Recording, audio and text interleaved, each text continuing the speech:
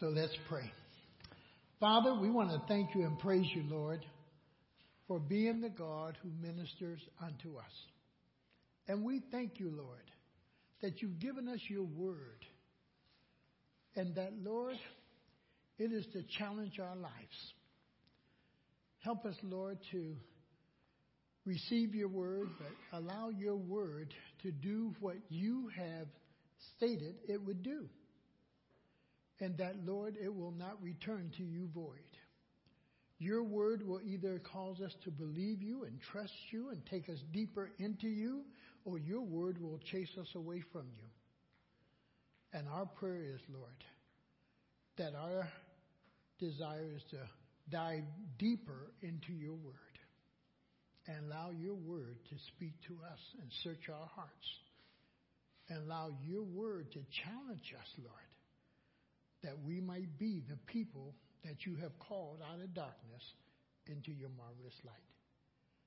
May you bless us today, and may we be a blessing to you by the way in which we live and the desire in our hearts to live for you. May we bless you in Jesus' name. Amen. Well, some of you didn't make the adult vacation Bible school part. There was 3 topics that I somewhat gave out, and we're going to review those 3 topics in this time also as we march along in this thing of salvation in the church. The first one is, who am I? And what is it that I'm supposed to be? Who am I? And what is it that I'm supposed to be? The second one is to give your very best. That you become a person who desires to give your very best to the Lord.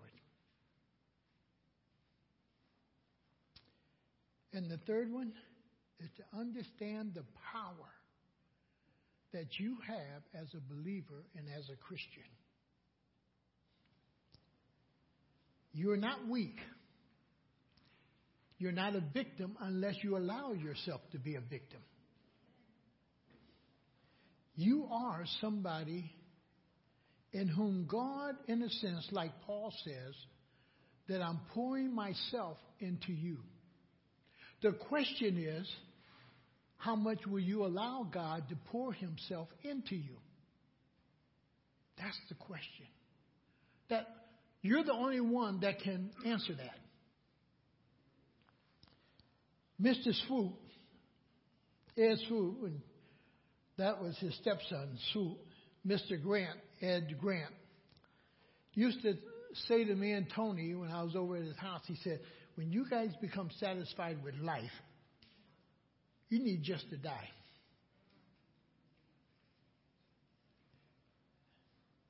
When you become satisfied where you are in your Christian walk, the Lord just need to take you home. Now, a lot of us don't want that to happen. But the Christian life is the most challenging thing that you will ever experience. The Christian life can also be one of the most fearful things you can experience, because God is going to take you to places beyond your imagination and what you would ever even think that he would call you into or to have you to do. I told my grandson this morning, and first question I asked him, well, what was the thing that you enjoyed this week being with Grandma and Grandpa? And each one of them went around and stated what they had to say. And then I gave my little evaluation of them, in a sense.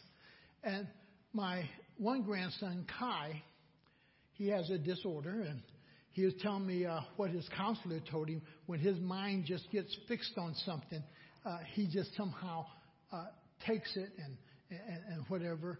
And he came to me earlier in the week. He said, Grandpa, I stole something. And I said, but how did it get in your pocket? Even though the counselor told you that your mind will get fixed on something, you had to tell your hand to reach over there and take it. You had to tell yourself to put it in your pocket. You had to tell yourself to walk away with it. Now, all those times you had opportunity to stop it. And I was sharing with him this morning. Yes, you do have this handicap, this disability, this whatever. But you're okay because God created you and God has allowed that in your life, not for you per se, but for His purpose. Now, exactly how God's going to use you, Kai, I don't know yet. But don't you do wrong and then blame it on your sickness or what's going on in your life. Little Jaden, I shared with him because he made a face at Grandma that I didn't like when Grandma told him to do something. And I shared with him, Jaden, in life, you're going to have to do things you don't like. And people are going to tell you to do things. And a boss, when you're working, may direct you to do something that you don't like. And you're going to give that face and you might get fired. I said, learn to smile when you are told to do something you don't like. I said, there's a little song that says, whistle while you work. Work isn't always pleasant. But if you'll whistle and allow yourself to be happy in the work, it'll go well with you rather than building up this anger and tension on the inside. And then the littlest one, boy, she's a pistol at times. Mark Jr. found that out when he got called to be this week. See? And she got a nice little whooping behind that. See? And then I shared with her, you're a young lady. Certain things don't come out your mouth. You are the one who allows it to come out. You can think it, but you can stop it right there. And then the oldest girl, I was sharing with her, to be able to accept who she is. She don't have to be somebody else, but just accept who she is. Hey. And then we had prayer before they left. And I want to ask you a question this morning. Who are you really? Who are you really? And when's the last time you sat down before God and examined yourself to understand where you are? There is something about me when I'm traveling. I have to look at that speedometer every now and then. If I don't, I find myself going way, not just a little bit over, but way over, depending on what song is on, because the car keeps up with the beat, you know. And I have to look at myself and bring it back down. If you take time to examine yourself, you will find areas in your life where you agree with God, and then you give God permission, in a sense, to work in that area. Understand this. God wants to do it, but He can't do it without you. Remember that song we used to sing? He won't do it without you. God knows the areas in your life He wants to work on, but He can't do it without you and without you willing to admit, Lord, I need your help in this area. Lord, I need your strength in this area. Lord, I need victory in this area. Lord, I know I'm weak in this area. Lord, I need your help. Without us confessing those things, what we do is what often is said in psychology. We stuff them and we go on in life thinking we're okay. We're okay. Now, what I am is important. And nobody can really say what I am but who? See? But you. What should I be has to be asked by you.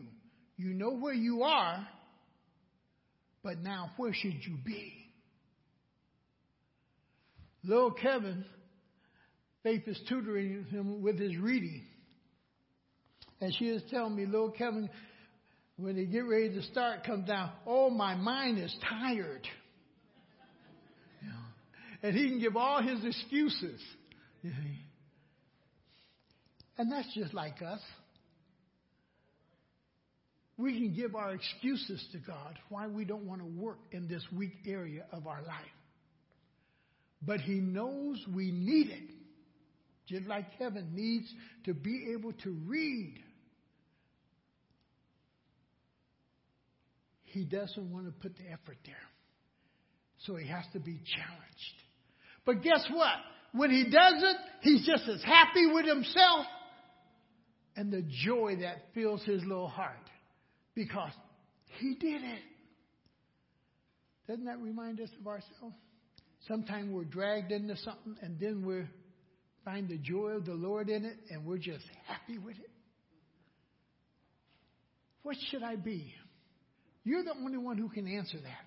You know where you are and you know what you should be. Now, God never holds back on allowing me to see myself. He'll never hold back from allowing you to see yourself. But the question is this: do you really want to work on yourself? The question is, do you want to better yourself? The question is, do you want to grow in Christ, or are you satisfied in the position and place you are? God never holds back on allowing me to see myself. If I'm honest, and there comes the big thing, we will lie to ourselves very quickly. We taught ourselves to lie to ourselves. We taught ourselves much what the world is saying, even about college. We want to dumb down everything. It used to be we were in a society that took everything up. Now we're in a society that wants to bring everything down. Standards, morals, ethics. We want to bring everything down rather than pushing everything upward. Hey, we're not willing to really give our best to really run at it. We're okay if we're just mediocrity, we're making it. But is that your best? He doesn't want us to believe a lie about ourselves. Because Satan will sell you a lie about yourself. You don't believe me, you start asking people about their relationship with Jesus Christ. And they will tell a lie rather than the truth about themselves. Ask them where they are with the Lord. And most time they will tell a lie rather than tell the truth. We lie to ourselves because the father of lies knows that if we don't acknowledge truth, we will not grow. We will not grow. And if we don't acknowledge truth, we're not trusting God in our personal life to grow. And what we have to recognize is that God really does want to reveal me to me, because I really don't know me. I think I know me. I think I know what I have need of, but He's the one who really knows what I have need of. I think I'm okay, but He hasn't said, you're okay. Because God knows, and He's already said it. He who begins or have begun a good work in us, He will continue that work He didn't say he will complete it on this side of heaven. He said it will be completed when I see Christ face to face. That's a lot of work. And we want to recognize. Go to Romans 3:23. And I would pose this question to you. Why would God say this? Why wouldn't God say, hey, a lot of you are okay, but some of you are messed up? Why wouldn't God just come out and just say, hey, you guys are doing fantastic, but we just need to step it up a notch?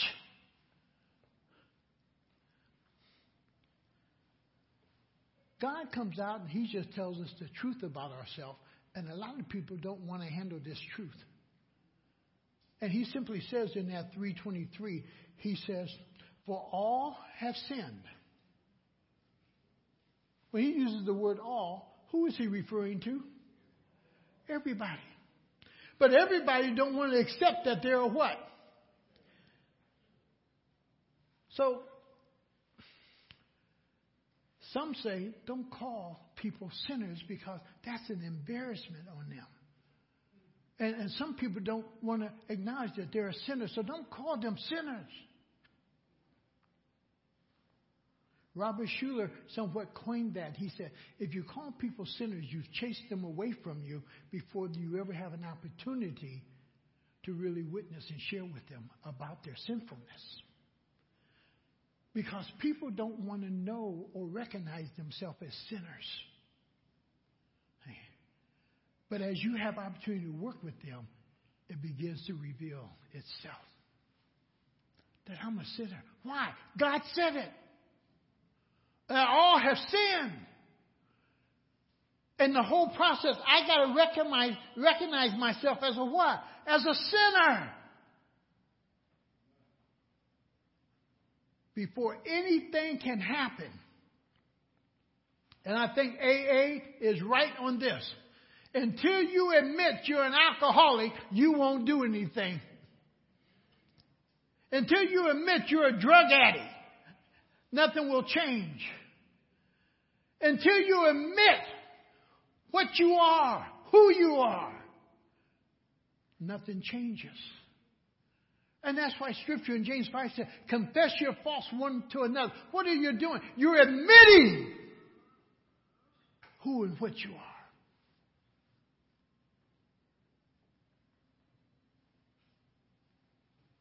And he says, boy, in that verse, for all have sinned and fall short of the glory of God. We've all done that. So if we've all done that, we can't really compare ourselves with who? With ourselves. Because we're all failures in a sense. But we have a measuring stick in Jesus Christ. Go over to Galatians 5:19. Galatians 5:19. And to understand that yes, these things can happen in our lives, but as the young lady said, we don't have to live there. So in 5:19, he tells me about the flesh a little bit. Things that are going to happen in the flesh. He simply says, boy, the acts of the sinful nature are obvious. Now, they're obvious, but who has to admit to them? You go up to somebody and tell them, you're an adulteress. You just said the wrong thing. You go up and tell somebody, you're immoral. You just said the wrong thing. You're inviting a fight. You go up and you tell somebody, you're a drug addict. You got a big problem. Whenever we bring up the sins of the flesh to one another or to people, boy, you're nothing but a troublemaker. You cause dissension between brothers and sisters in Christ. Boy, wrong thing to say. And he says, here are some of the things about the flesh. The acts of the sinful nature are obvious. Sexual immorality, impurities, debauchery, idolatry, witchcraft, hatred, discord, jealousy, fits of rage, selfish ambition, dissension, factions, and envy, drunkenness, orgies, and the light. I warn you, as I did before, that those who live like this. Now, let's bring it to, who is Paul speaking to? He's speaking to Christians. Why? Christians got to deal with all that. Now, I was glad when we get to 1 Corinthians 6, he's going to say something about us. And even in Ephesians, he said, you once yourself, what? Live like this. You once were like that. But see, as he deals with each one of these areas in our lives, or these things in our lives, we're the ones who have to say, Lord, let's go to work on this. Lord, I'm a lustful person. Look, we got to go to work on this. Lord, I have a mouth that is not clean. Let's go to work on this. Lord, I have a mind, a conscience. Oh, Lord, you got to give me victory in this. And you got to go to work on it. You got to deal with it. Hey. And the whole process is that when you go to work on it and you agree with God that, yes, I do have to really work on this, he begins to work with you. Because he knows you cannot overcome these things, what? By yourself. You can't overcome them by yourself. Oftentimes for Christians, we think this way. I'm saved, so all these things are just gone. Because I accepted the Lord, I've been washed in the blood, I'm filled with his Holy Spirit, all these things just gone. No. He gives you the Holy Spirit, and as we get into the areas of the Holy Spirit later in this series, you're going to discover the Holy Spirit is there to empower you to really deal with these things. Because the flesh cannot. The flesh is weak. Man cannot transform himself. It takes a work of the Holy Spirit to truly transform us. And in 1 Corinthians 6, turn to it, and that verse 9, he simply says it in this manner. Oh, let me get over there. I'm in 2 Corinthians, 1 Corinthians chapter 6, and verse 9. He says, do you not know that the wicked will not inherit the kingdom of God? And he says, do not be deceived. And who is he talking to again? Yeah. Don't allow Satan to deceive you. Agnostics believed, boy, this body could do anything. But it didn't touch the soul or the spirit of man. So the body could be an immoral body. The body could have adulterous affairs. The body could do this and do that. Because it was totally separate, in a sense, from the soul. And he says, don't be deceived. Don't be deceived by that. He says, neither the sexual immoral, nor idolaters, nor adulterers, nor male prostitutes. Well, the thing is, today we do have male prostitutes. They service the highest bidder, whoever will give the biggest check out on first of the month. Whoever will feed them the most. Whoever will take care of them. Whoever will turn over their car keys to them. We do have male prostitutes today. Just in a different way. Nor homosexuals.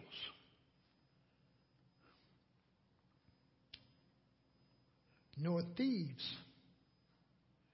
Nor the greedy. Well, Lord, that's not a sin just because I want a little bit more. When is enough enough? See, if you expect to put up enough money where you feel secure, you'll never have enough money. If your security is not in Jesus Christ, you'll never feel secure with the temporal things of this world. Money will not make you feel secure. It's Jesus Christ. And then it's the understanding that if God has blessed you with wealth, you're only a steward of His. And that's all we all are. we're stewards of that which He temporarily put in our hands, because you're not going to take it with you. You get up to heaven and try to use your Visa card.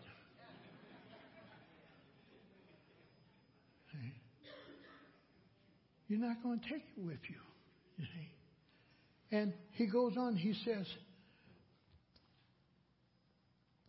and that is what some of you were.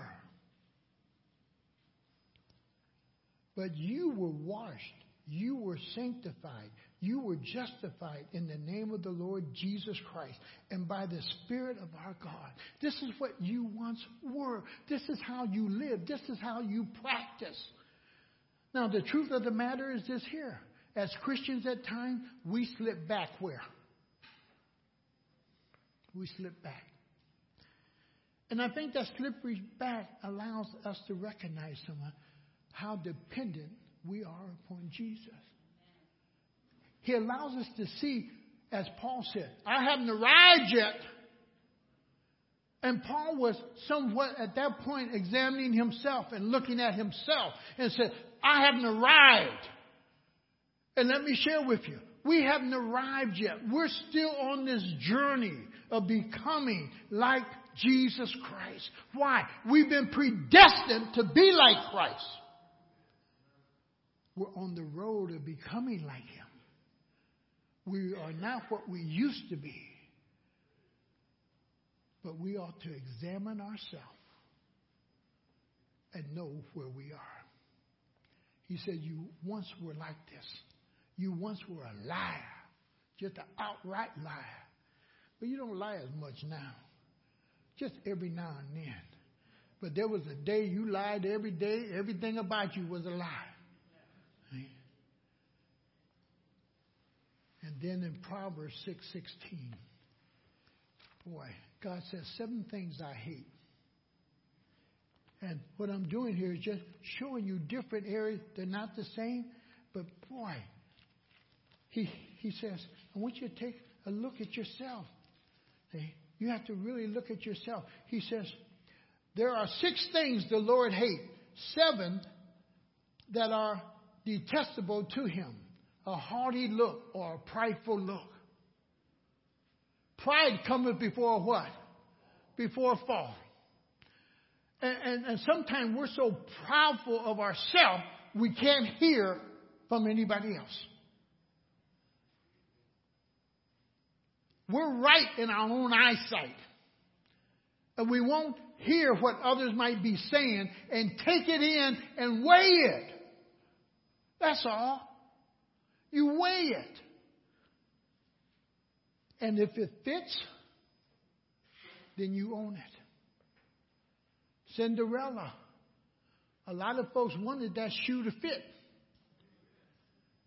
And they tried to force it on. But it didn't fit. But when it came to the right person, all she had to do was just slip it in. And it fit. And if it fits you, then you need to deal with it. We need to deal with it when it fits us. And he says, haughty eyes, a lying tongue. And oftentimes we lie to ourselves. And one of the biggest lies that we lie to ourselves is simply this. Nobody else will know. That's a huge lie. Somebody else already knows. And eventually others are going to know. Because what is done in the dark will eventually be brought to what? To the light, if it is not dealt with and confessed. And he goes on, he says, hands that shed innocent blood. Innocent blood. A heart that devises wicked schemes. How often do you stay up planning against somebody else? How much do you waste time planning to see somebody else's downfall? How often do you plan to hurt somebody else over hearsay, or because they made you angry, or because it's not the way you want it? Your thing is to see them come down.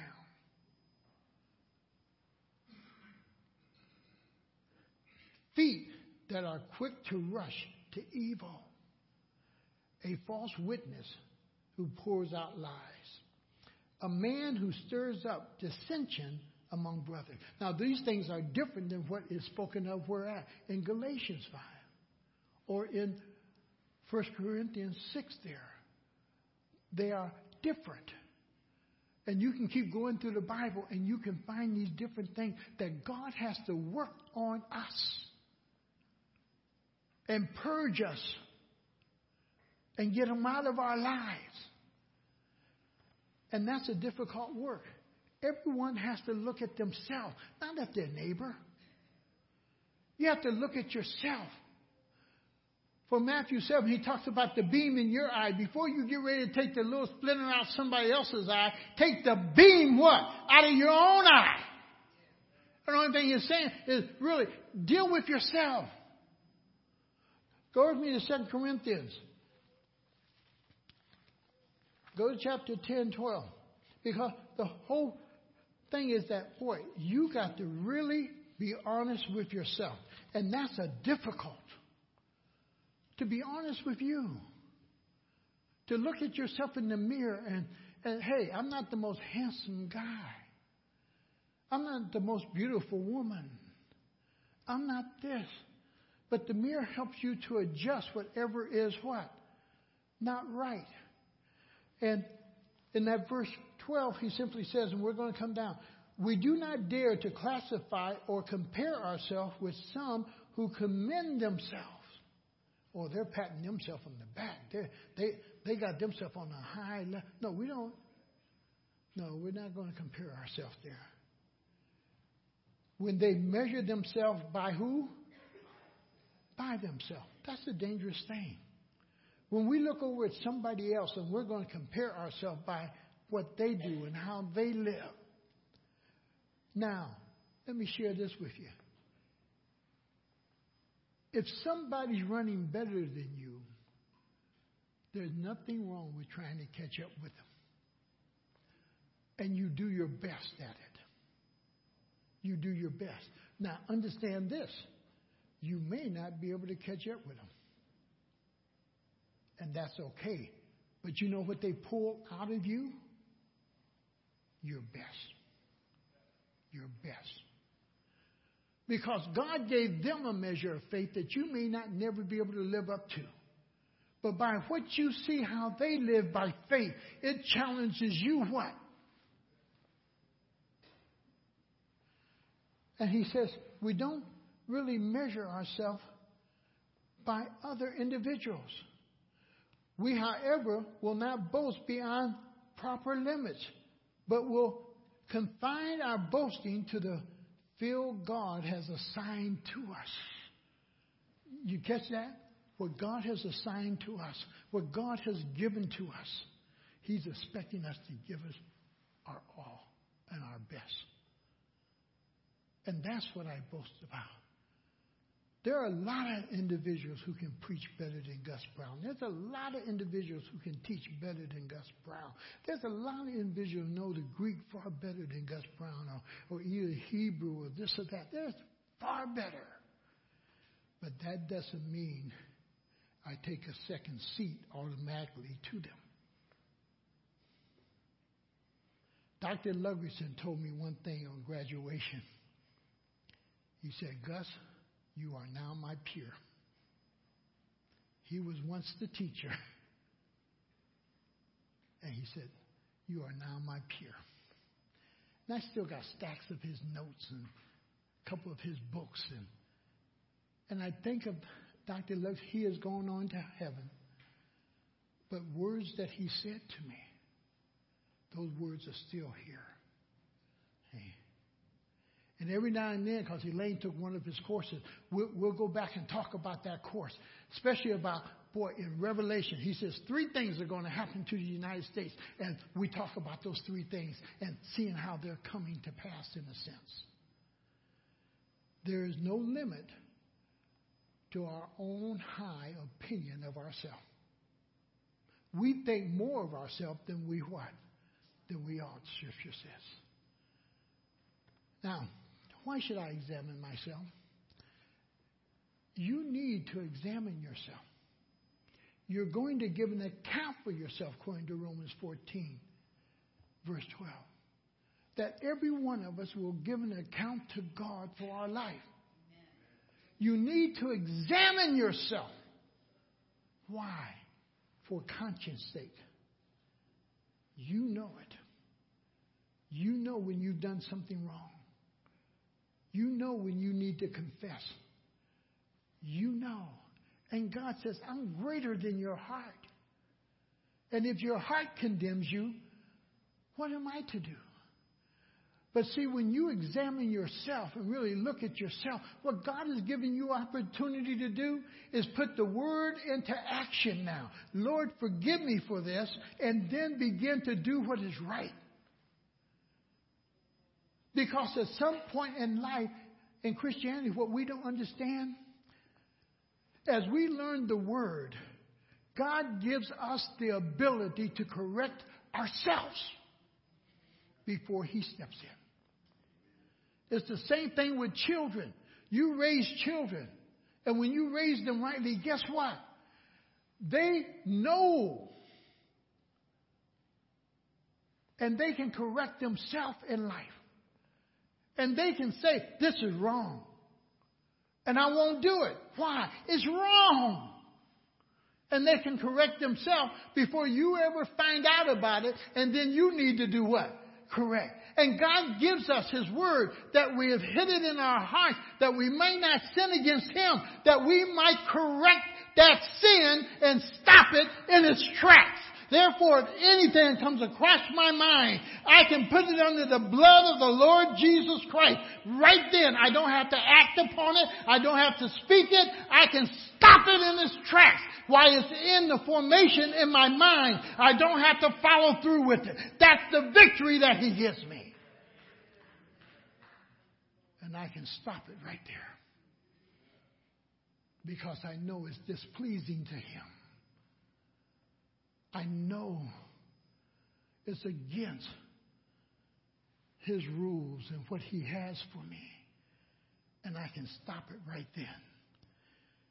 He is greater than my conscience. He is greater than my heart. And I need to understand that according to 1 John 3, 19 and 20. And the Lord already knows. The thing is, he wants us to stop lying to ourselves. Stop believing that, hey, I'm okay. I'm doing this well. You may be doing it well. The question is this: can you do it better? You may be doing it good in man's sight, and all men are praising you. And God is saying, hey, you can do it a whole lot better than that. Hey. He wants you to stop lying to yourself about yourself. If some of us as Christians would be honest, we will certainly, I have to say this week, it has been a grueling week in a sense. Just like I forgot my Bible where I put it over there, and I'm thinking it's up in my office. I've lost about 4 or 5 things this week. And like my mind has just went on its own vacation. I didn't tell it to, but it just went, And, I lost my hat. I'm going all around looking for a red hat. And Mike just gave me that hat. I was sitting in his office talking with him, and I didn't wear my hat in. He said, Gus, I got a hat for you. And he told me about it. It's for wounded soldiers and so forth. He said, I want you to wear this hat. Here's the hat. And I lost it the next day. I'm going here looking for it. I'm going there looking for it. I'm everywhere looking for that hat. And I left it at the hospital while I was visiting somebody, and they went home the other day, and they called Roscoe and told him, tell Pastor I got his hat. Then yesterday I lost my keys. Couldn't find my keys. And I'm running back over to a house looking for the keys, see if I dropped them on the ground, if I left them in the door. I run back up to Restore. I'm looking there, and I asked the lady if anybody turned in keys. I'm looking everywhere. And I said, Lord, you know where them keys are at. And the Lord said, the piece of wood. I went to the truck, looked under the wood, and there was the keys.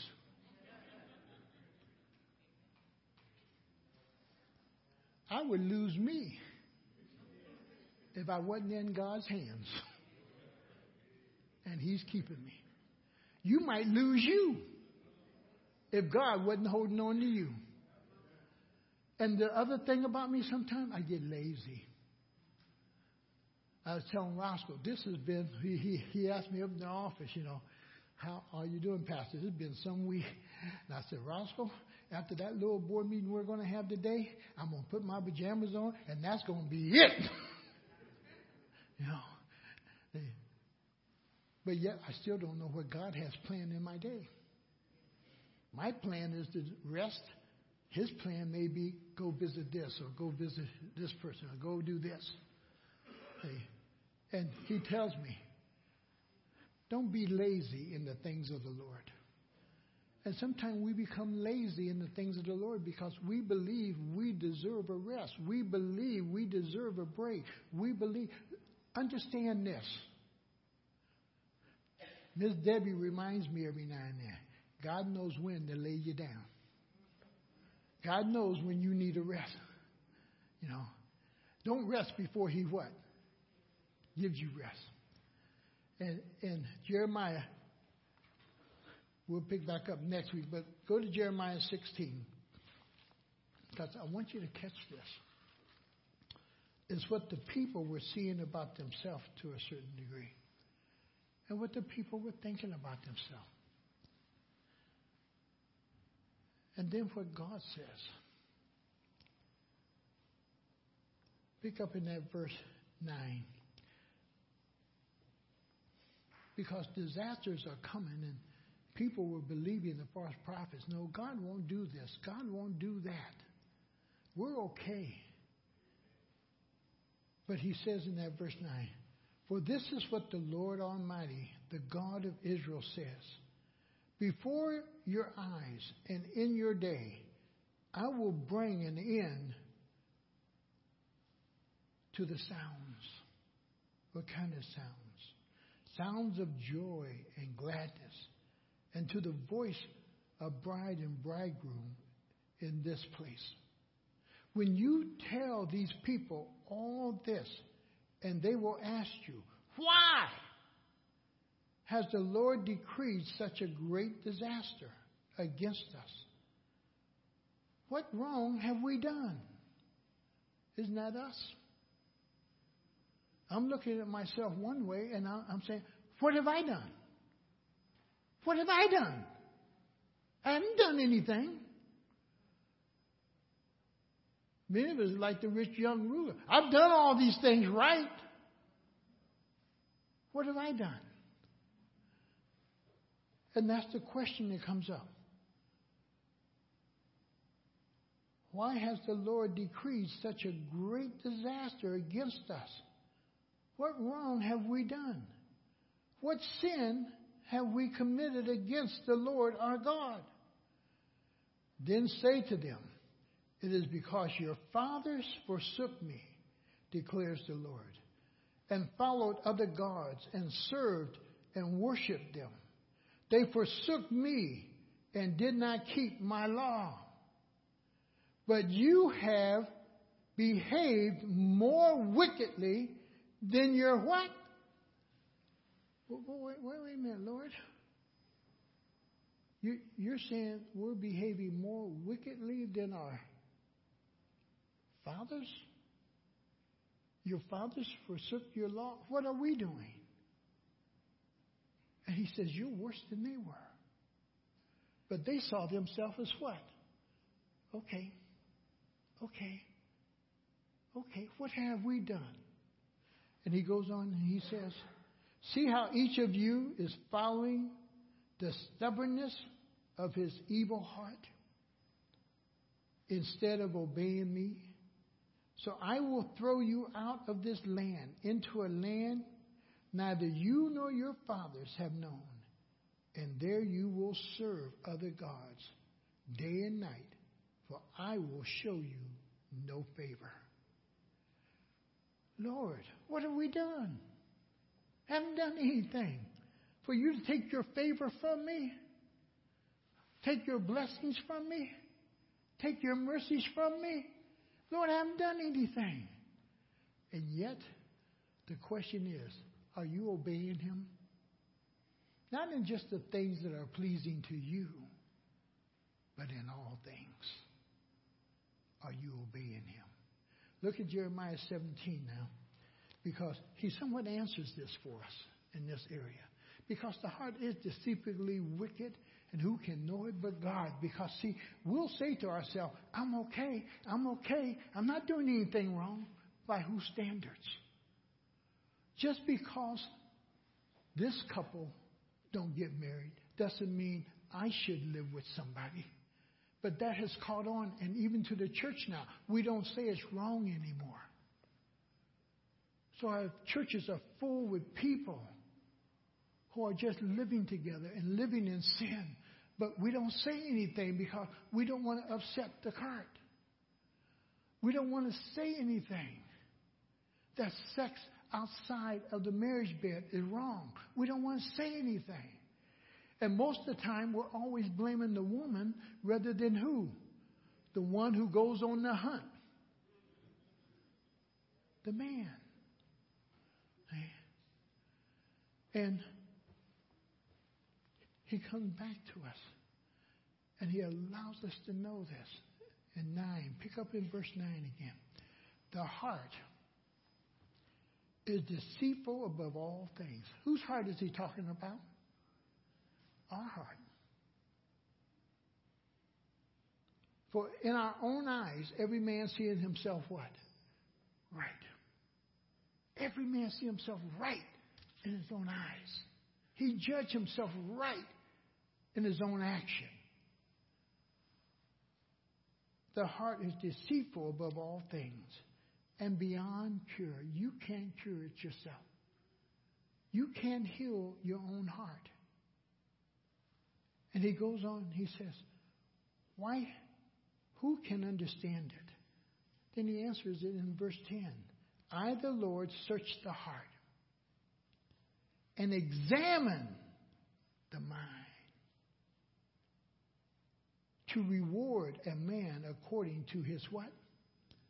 To his conduct. The reward can be either a blessing or the reward can be a curse based on your what? Your conduct. And he says, according to what his deeds deserve. God can do that. Now, turn over to Lamentations real quick. I didn't write this one down, so Lamentations chapter 3 and verse 40, I believe it is. Because it kind of goes along with this here. 3 and verse 40. Let me design straight. Listen to what it says. Let us examine our what? Our ways. Really look at your life and the things that you are doing. Then ask this question. Have I taken this to prayer? Have I taken this to prayer? Have I talked to God about this? Have I talked to God about this situation in my life and what I'm doing in my life in this situation? See, I am to bring everything to Him. He's my wise counselor. I'm bringing everything to Him. I'm talking to Him about everything in my life. Oh, yes, I'm over 21. I can make my own decision. I got a good mind. I can reason it out. But have you taken it to Him? And He simply says, boy, you need to really look at your ways. Then He says, test them. Test them. Why? You're going to discover if it's of the flesh or if it's of the Spirit. He says, test them. John tells us the same thing, to test the spirits. Okay? And he says, test them. Really put them to the test. If they fail, look at what he says to do with them. He says, test them and let us return where? To the Lord. If they're not of the Lord, we turn away from that and we seek His face. If it's not what God has planned for us, we turn from it. And that's the hard part. Because often Our pride will not allow us to admit that we're wrong. Our pride will not allow us to turn. And that's why he puts it in there. Pride cometh before a fall. So he pre-warns us about our own what? Pride. And he's not saying you're not to be proud.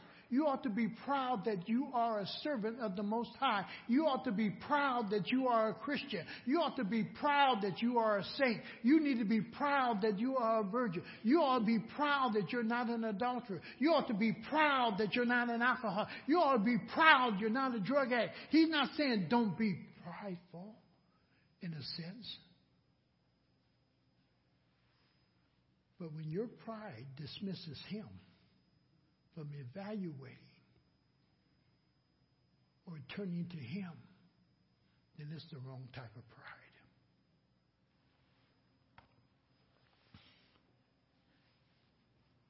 In Proverbs 27:19, he makes something, and we'll close with this before we go on with communion. It's a natural thing that takes place. And he wants us to see that, oh yes, he's put it there. Before a mirror was ever created, God made it where you could see yourself. Why? He wants you to see yourself. He wants you to see yourself. He wants us to see who we are. So he says in 27:19, he says, as water reflects a face. As water reflects a face. And when you get into pure water and so forth, you can look down at it and you can see who? You can see yourself. Water can reflect your face. Why? He wants you to see yourself. And he says, so a man's heart reflects what? The man.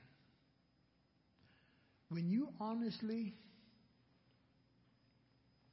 look at yourself, you will discover who you are. But God will also allow you to know the work that he's doing in your life, of what he is making you into, what he has called you to, and what he is spurring you on to be. But it starts with us looking at ourselves and being honest with ourselves, and then taking action to do something about myself. James says it in a different way. A man can look in the mirror and seeth himself, or into the Word of God and sees himself, but then do what? Nothing. And he says, I prefer that as you are in the Word of God and God's Word teaches you and shows you and reflects you, that you become a what? A doer of the Word. That you begin to live out that Word. You begin to make corrections in your life because of the Word. You just don't have the Word and then do nothing with it. God has given you this, that you might examine yourself and really look at yourself. And to know, yes, your heart can be deceitfully wicked. And therefore you ask the Lord, Lord, search me. Search my heart. Lord, are the things that I have planned and the things that I'm doing, Lord, are they pleasing unto you? Is this what you want me involved in, Lord? And there's a lot of good things you get involved in. But the question is that the place God wants you to be? A good word to study out sometime in the Bible is the word there. The word there. Because the Lord says, be there. Elijah, he said, you be by the brook and the raven will feed you. Don't want to be nowhere else, but be there. And it's important that we be where God what? Wants us to be. That's important. Father, we just want to thank you and praise you, Lord, for your word. And as we pick this up again next week, who am I? What should I be? That, Lord, you'll minister to each and every one of us. That we won't look to the left, to the right, to front or back, or try to find somebody else to measure ourselves with. But Lord, we'll look to you. And we'll ask the question, Lord, have I somehow succumbed to a point that I just want to be like the world? I want to act like the world. I just want to dress like the world. I just want to be okay like the world. Yes, we're saved. And some of us are going to make heaven with the stench of smoke all in our clothes. Because we just escaped the fire. And others of us will enter into heaven. And there will be no stench. And we will receive rewards because of what we have done. We are the people who have to examine ourselves and ask, what kind of life do we really want to live for the Lord? Yes, the Lord saves us. But do you really want to live out your salvation? Or do you just want to miss hell? Which is it? Do you really want to be a saint of God? Do you want to be known as gold and silver and precious stone? Or are you willing to be satisfied with wood, hay, and stubble? Which is it? We're always going to have to be looking at ourselves in this flesh. Because the flesh is weak. The spirit is willing. And he wants us to grow. He wants us to expand. He wants us to go further and deeper. But do you want to go? Do you want to go? Father, may you take your word. May you cause us, Lord, to regurgitate it. May you cause us throughout the week to reflect upon it.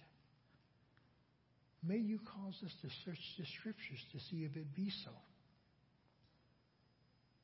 That you desire us to examine ourselves and to push ourselves, as Paul says in a sense, to press against that which is somewhat holding me back. To throw off every shackle, everything, as Hebrews talks about, that hinders my growth and my walk with you. Lord, minister to us, I pray. And we'll give you praise in Jesus' name. Amen. As we prepare to give to the Lord, we want to say thank you, Lord, for such a high privilege to give unto him. For he has been more than faithful to us. And what we give is not so much what I went out and gathered. It's what the Lord has put in our hands. Who got you up to go to work every day this week? Who gave you the job? Who placed you there? What God knows is work is what he created us for. Father, we want to thank you for this privilege of giving back to you a portion of that which you blessed us with. May you take it and multiply it and use it for the furtherance of your kingdom. Lord, if we give a tithe, if we give more than a tithe, if we give less than a tithe, our prayer is, Lord, that you would multiply it and use it for thy glory. In Jesus' name, amen.